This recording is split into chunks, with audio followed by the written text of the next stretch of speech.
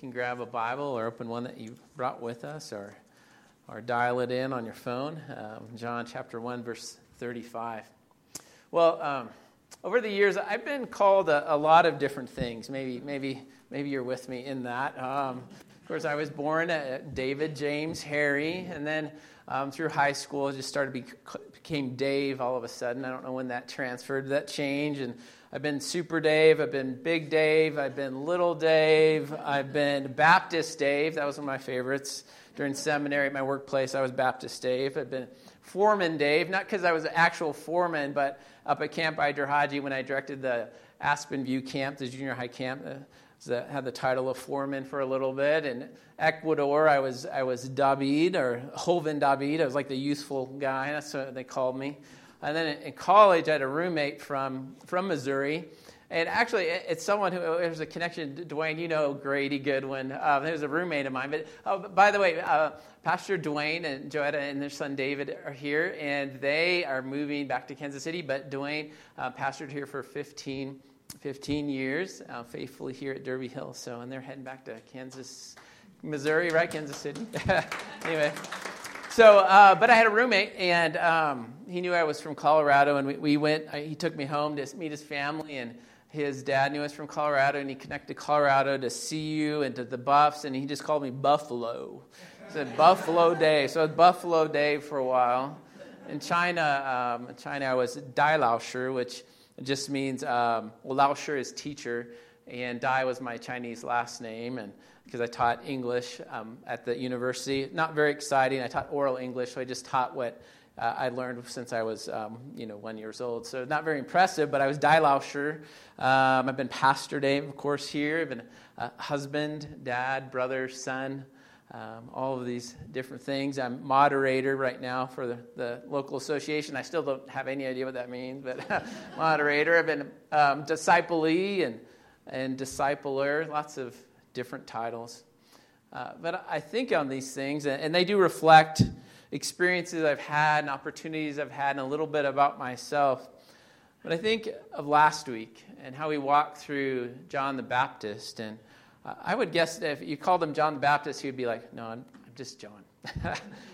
As we walk through that passage, as those religious leaders come to him and try to figure out his title, try to figure out his authority, and he keeps pointing them again and again and again to Jesus. And he deflects these questions, and he says clearly, I am not the Christ. And he says, yeah, I'm the voice, but I'm pointing to the Messiah. I'm the forerunner. And he keeps pointing again and again to Jesus. His ministry and his life was pointing to Jesus. His identity, his mission, his life rooted in Jesus Christ, who's the way, the truth, and the life. And that's what John was all about. And here, though, we begin this section where Jesus has numerous titles. We've also seen already a lot of things about Christ, and now we're going to be able to see some different titles of Christ in the next couple of paragraphs this week and next week. And I'm amazed every week how much the Apostle John has packed into these short verses. I keep thinking I'm going to cover a bigger space, and I'm like, man, he's just packed too much in. We just got to go through this slow.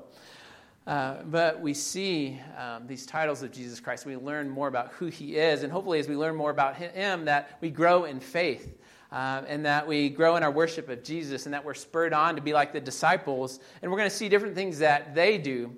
And I almost did a kind of an outline with the things that they're doing. But I'm like, no, this is all about Jesus. We got to have titles that are all pointing to Jesus. And that's where we're going this morning. So at first we're going to see the first title is Jesus, the Lamb of God. Jesus, the Lamb of God.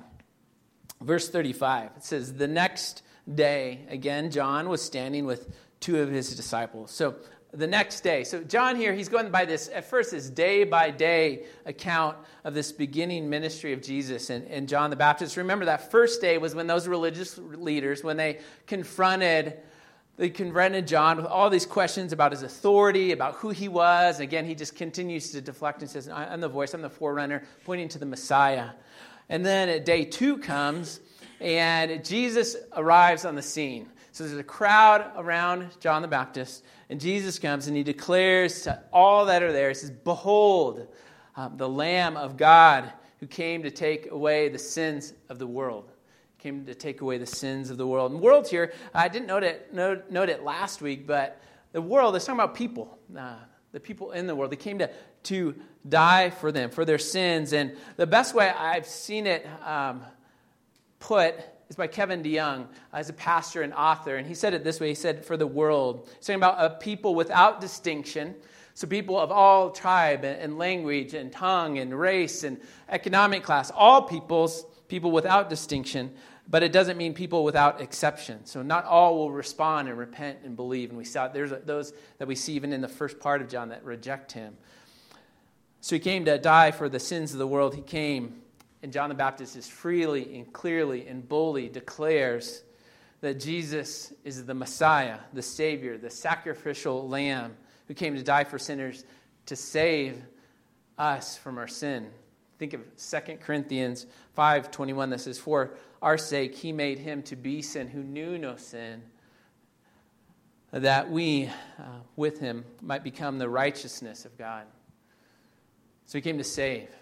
And again, the Lamb of God, we talked about it last week, but the Lamb, it represents, throughout the Old Testament, God allowed a spotless Lamb to die in the place of sinners, to be sacrificed for the sins of the people. And here, Jesus comes to be the perfect sacrifice, to die for our sins, and to save us and to rescue us. I was thinking about that a little bit, about this rescuing of Christ, this saving of Christ. A friend of mine, a guy you guys know, Brett, who he's preached here 2 or 3 times. He's a pastor out at Calvary Severance. He gave me a book by Dane Ortland called Deeper. And it talked about, at the beginning, it talked about how Jesus is saving. And this is what he wrote. It was just so clear. I thought, we got to talk about this as we're thinking about Jesus as the Lamb of God who came to die for the sins of the world. And he says this, Dane Ortland says, but I mean something quite specifically when I say saving, that Jesus is saving. He says, I mean he is saving and not only helping. Sinners were not bound, but dead in our trespasses. And then he says, when we were running full speed in the other direction, he chased us down, subdued us, subdued our rebellion, and opened our eyes to see our need for him and his all-sufficiency to meet that need.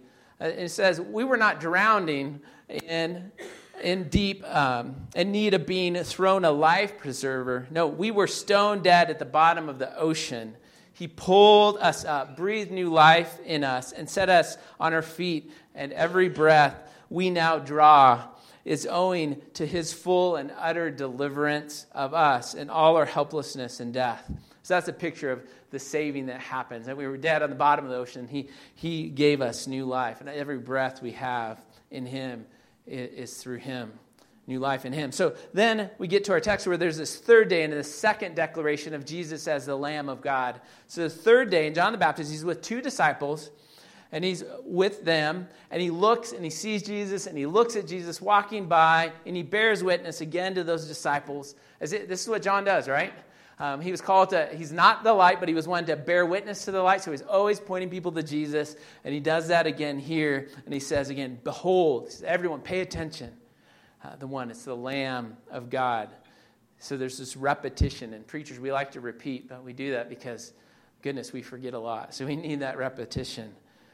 So he points them to Jesus, those 2 disciples there. And I think we should note, too, that John, he doesn't hesitate to point the disciples to Jesus. Now, disciples are those who are following a teacher, and as he points them, and he points the crowd to Jesus, he doesn't hesitate doing that, knowing that they might leave him. That's what they should do, leave him and follow Jesus. But he's okay with that. It doesn't bother John because he knows it's not about him, right? He's not the Christ. He's pointing to the Christ who ranks higher than him, who's before him. And later in chapter 3, we're going to say that John says, man, I must decrease so Jesus can increase. And it's good to be about that. And I think as a church, too, we want to be a church that continues to be those who, it's okay to raise people up and send them out if God calls them to other places. And we've seen that happen, and we'll continue to do that, and that's going to happen. And we need to be people that just point people to love and lead the way that God has called them. Think of Greg Deacon, who many of you guys know. He led worship, and he's an elder here, and we sent him off. I sent him off to a training with Sovereign Grace for a week to do worship training. And when he came back, I was like, oh, no. he's got the bug. He's called a full-time ministry. I know our time is limited now, so I might not send you to a full week of training, but no, we'll see. But now he's a full-time worship pastor and youth pastor right now in Washington State. But we need to point people to Jesus and be okay with where that leads them. Verse 37 then, the two disciples heard him saying this, and they followed. And one of our key words as we think about discipleship here, they heard. These two disciples heard what John said, and they didn't just passively hear him, but they actively hear these words, and they go after Jesus. They begin following Jesus. They follow after Jesus and seek him. And even if these first steps, maybe they're the first steps of just curiosity and things, but they begin to go out and they follow Jesus and they pursue him and they want to learn more about him. And I think that's kind of that first step of following Jesus, becoming a follower of Jesus, is hearing and beginning to follow and learn and know who Jesus is. And this is what we see happening here, is that they pursue him. Now, followers, I think that's one of those first steps that we're called to follow Jesus. It's really simple, but it's so important. And there's such a depth to it as well as following. And I think one thing that I recently learned and just have been thinking about, how the Gospel of John is a lot about following Jesus. It's more about being a follower than even about being a leader.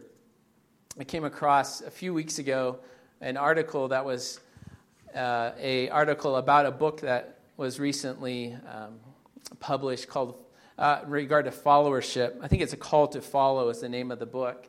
And I posted it on Facebook. I don't really post a whole lot. And I came across it again this week, and I thought, I need to look at that again. And I'm like, I need to share that again as we think about following Jesus and what it means to be a follower of him. And this article, let me just read a few things from it. It says, the leadership is important, but the church has mirrored our culture in recent decades by overly emphasizing leading and neglecting following. We challenge people to lead, we train and equip them to lead, and we celebrate and praise them for their leadership. And followership, in contrast, is almost completely ignored. We talk about a call to leadership. We almost never talk about a person who's called to followership. And it's like, yeah, do we ever talk about that? And then he said, we move in and out of leadership, right? And we might, but there's never a day when we will not be followers. We are disciples of Christ. In terms, that means followers. We're a follower of Christ. We have no higher aspiration than to follow the author and perfecter of our faith. So sometimes we need to learn to follow. And I think as we walk through John, that's one of the things we're going to learn to follow. And then they point to, and I never thought about this before, but throughout John, Jesus, he talks about, and we're going to see it numerous times, how he is following God the Father. He is following the direction of his Father.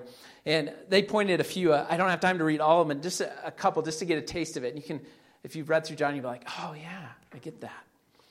In John 5:19, Jesus describes himself as a follower who does nothing of his own accord, but only what he sees the Father doing. In John 7:16 and John 8:26, we discover that his teaching is not his own, but comes from the one who sent him. Likewise, his actions are not done on his own authority, John 8:28, and his coming and going are appointed by someone else, John 8:42. And then it goes on and on and on, and then just points out that the Gospel of John is written so that we can lead. It's not written so that we can lead like Jesus, but it's written so that we could follow like Jesus followed. So we're called to be followers if we're disciples of Christ. And we see here these first steps of the disciples following after Jesus. And then we're going to see another title come up of Jesus, that he is rabbi, that he is teacher. And we're going to see that again throughout John. That Jesus is teaching. He's teaching through his miracles. He has 7 miracles and signs that he shows us. And then there's all these the 7 I am statements, and teaching, that Jesus is a teacher and we see him teach. So let's read verse 38. So Jesus turned and saw them following him and said to them, "What are you seeking?" And they said to him, "Rabbi, which means teacher, where are you staying? So they begin following him, and Jesus, he turns, and he saw them following him. He doesn't ignore them, but he intentionally looks to them, and he allows his attention to be pointed to them. He sees them. He really sees them. He also, in his divinity, he knows them. He knows that they're going to follow him to the end. Jesus saw them truly. I think in the same way, Jesus sees us. And many of us, we know that Jesus, he had to get our attention. And when he did, we began to follow him. And we have a Savior who sees us. He knows us. And when he saw us, just everything changed as well. So Jesus sees him. As I read through this, sometimes as I'm reading these stories, I like to kind of step in and think about what did it look like? What was it like? What was this scene like? Sometimes we kind of think of it as just kind of like the story, and we don't think of all the details and think of this really happened. These disciples were really following Jesus, and I just wonder, as they began following him, were they following way up close, kind of hovering, or were they kind of back, and maybe they were walking through a market, and they're pretending they're going to buy some apples or some shoes, and they can follow him a little farther. I don't know what's going on, but they're following him, and though one time, at this moment, there's maybe an awkward moment as Jesus kind of turns around and looks at them and talks to them and says, what are you seeking? What are you looking for? What is it that you want? But they're seeking him indeed. They're seeking him. And these are the first words that we see John put in the mouth of Jesus. And those are, what are you looking for? What are you seeking? So these are important words for us. And they really cut to the heart of the matter of why they were behind him. They were seeking something, and he knew it, and he gets to it. What are you seeking? And it's a question we should ask ourselves, too, as we seek to follow Jesus. What are we seeking? Or even this morning, what are you seeking? What are you wanting? Are we just seeking to try to please somebody around us? Are we just trying to meet someone's expectation by outwardly seeking Jesus? Or are we seeking Jesus just we want a blessing? We want some kind of gift or something from him, but we don't really want him to speak in maybe and convict our hearts of ways that we need to change or follow after him, or just kind of seek him a little bit. Or what are we seeking after? Are we really seeking to know him so that as we know him and we know his word and know his truth, that our hearts and our lives are radically changed, and he changes and rearranges and directs us? What are we seeking? Are we worried that maybe he might challenge us to some uncomfortable things, or those around us might say, man, he's become sort of a religious kind of Jesus freaky person?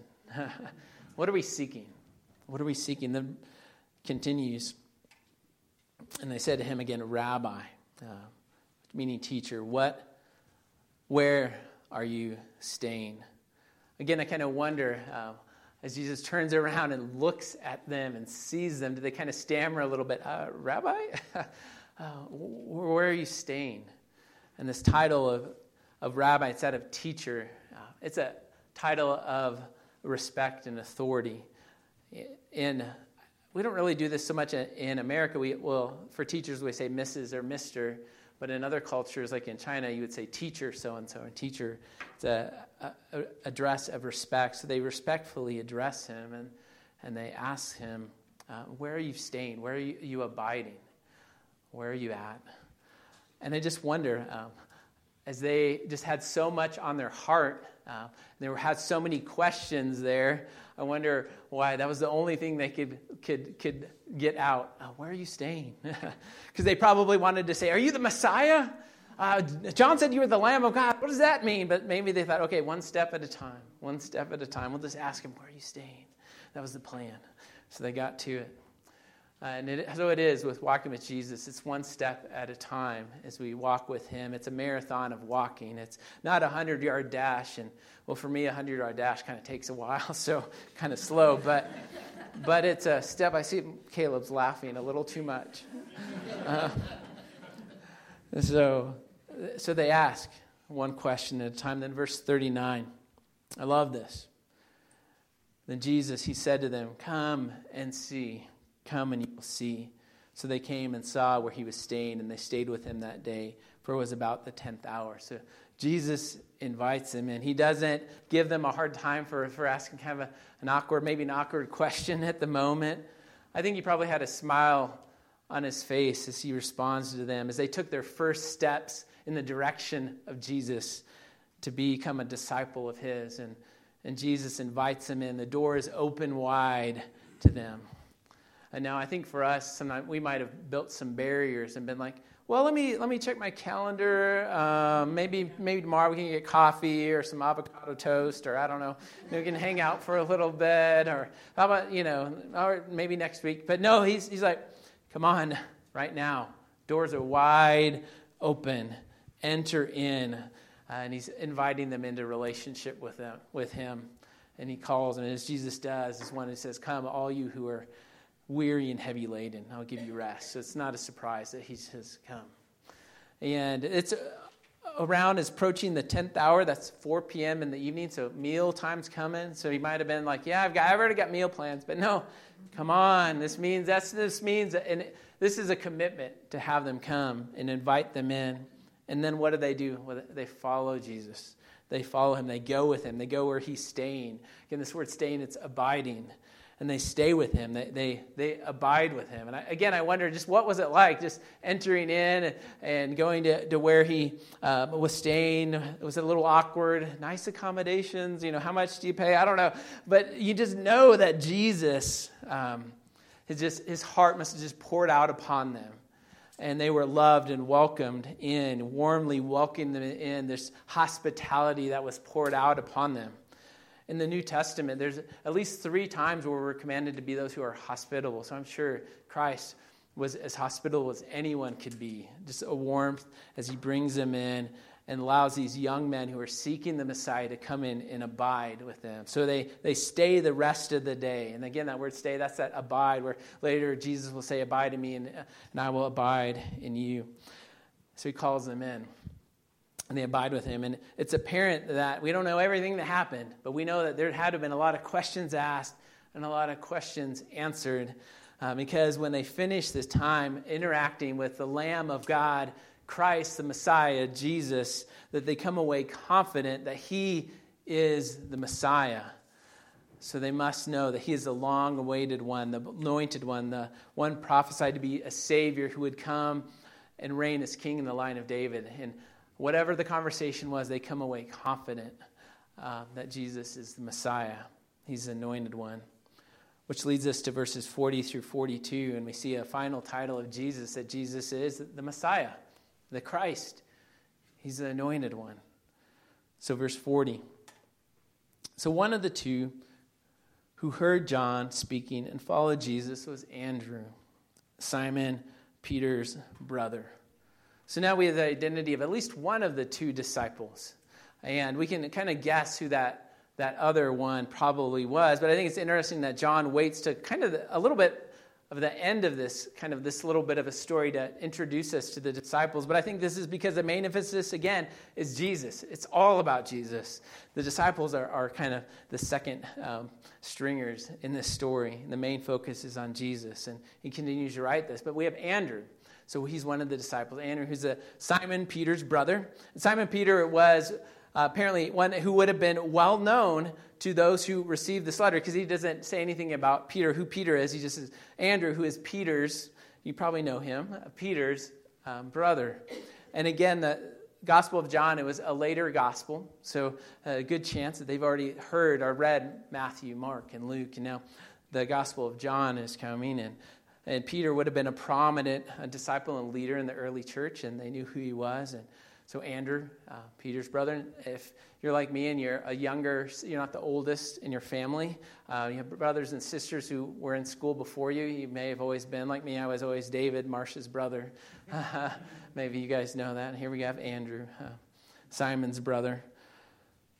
And then the other disciple, he goes unnamed.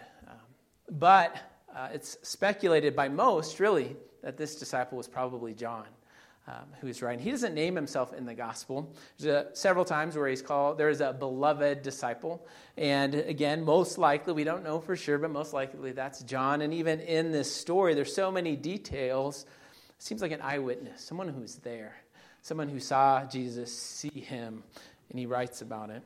It's probably John. And we're reminded, too, that this gospel, that there are the previous gospels, and here John, he writes, he fills in gaps of different stories that weren't in the other gospels, and probably I think it's about 90% of John's gospel is unique to John and not in the synoptic gospels.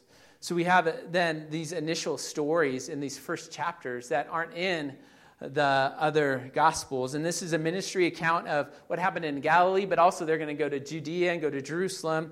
And all of these happen before we have a final calling of the disciples where he calls them out of their fishing boats and they leave everything and they follow him.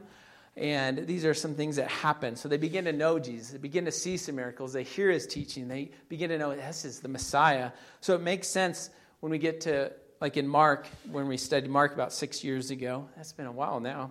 Mark chapter 1, 16 through 18, that call of the disciples. So it might make sense as they leave their nets immediately. They already had spent some time with Jesus. This is Mark chapter 1, 16 through 18. Passing along the Sea of Galilee, he saw Simon and Andrew, the brother of Simon, again, brother of Simon, casting a net into the sea, for they were fishermen. And Jesus said to them, "Follow me, and I will make you become fishers of men." And immediately left their nets and followed him. So this account happens after there's these different events that happen and their interaction with Jesus. And later he will call them, and they will follow him. And then verse 41, He first found his own brother Simon and said to him, "We have found the Messiah," which means Christ. So Andrew, after following Jesus, after hearing that he's the Messiah, or the Lamb of God, following him and hearing all of these things, what is the first thing that Andrew does? Well, he goes. He goes to his brother Peter. He's got to tell him. He can't hold it in. He's got to tell him, we found him. We found the one we've been waiting for. So he goes to his brother who he loves, who he's grew up with and was a fisherman with, and goes and tells him, we have found the Messiah. And that Messiah means Christ, which means the anointed one. This is the prophesied Messiah that would come and rescue his people. He's here. The one that John had said, this is the Lamb of God. They found him. So he goes to his brother Peter. And then what does he do? Verse 42, he goes to him, and then he says he brought him to Jesus. So then he goes and he brings him in. That's what we do. We need to be those who invite, who share and invite as we follow Jesus. So he goes and he invites Peter to meet Jesus and see him. And then what does it say? It says, Jesus looked at Peter and said, "You are Simon, the son of John. You shall be called Cephas," which means Peter.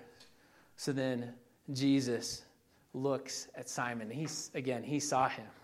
He really saw him and he knew him a way that only the one who is a Lord and Savior and Creator of all things, Jesus Christ, could see him and know. And he demonstrates his knowledge and omniscience as he makes this statement before even meeting him, before there's any introductions made. He said, "You're Simon.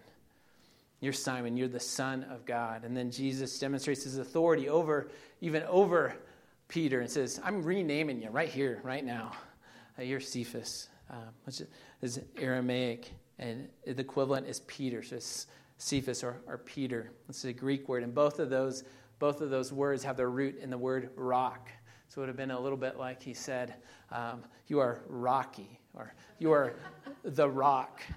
Don't take on that title. I don't recommend it. But here, that says a little too much about yourself, I think.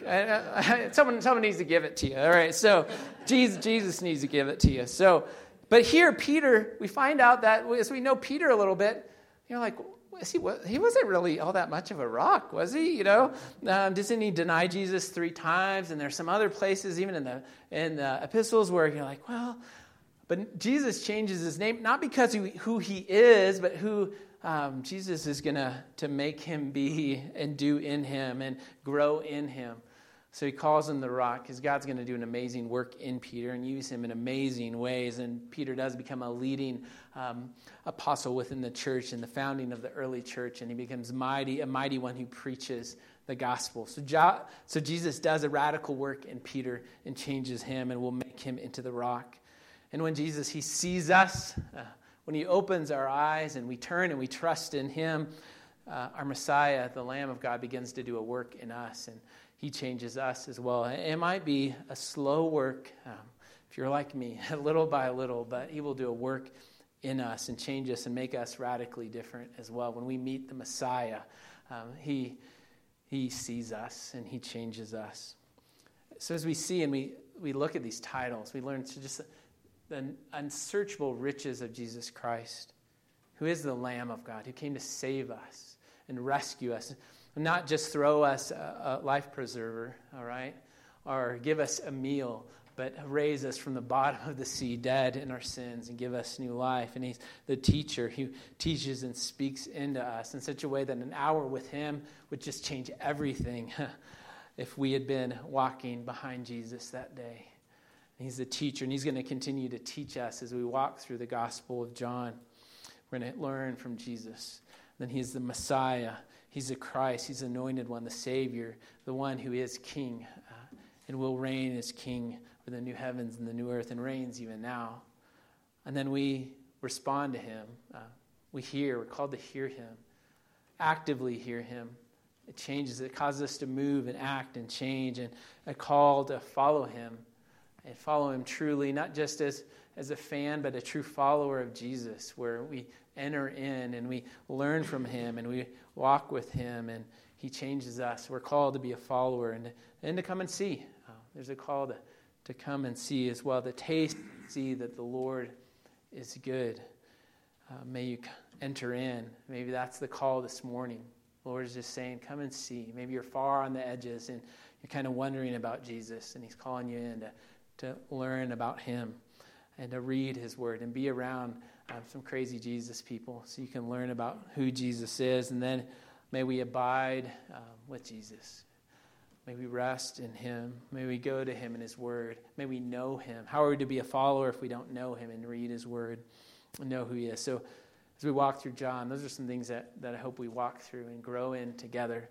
And as John writes this, so that we might believe, might be people who believe and even grow in our belief and be strengthened in the places of our unbelief as we continue to walk. Let's pray. And dear Father God, we thank you for these ancient words that speak to us. We thank you for this account. Seems to be an eyewitness account of walking and being seen by Jesus. And we thank you that we are still seen. We are still known. We are still radically changed and saved by Jesus.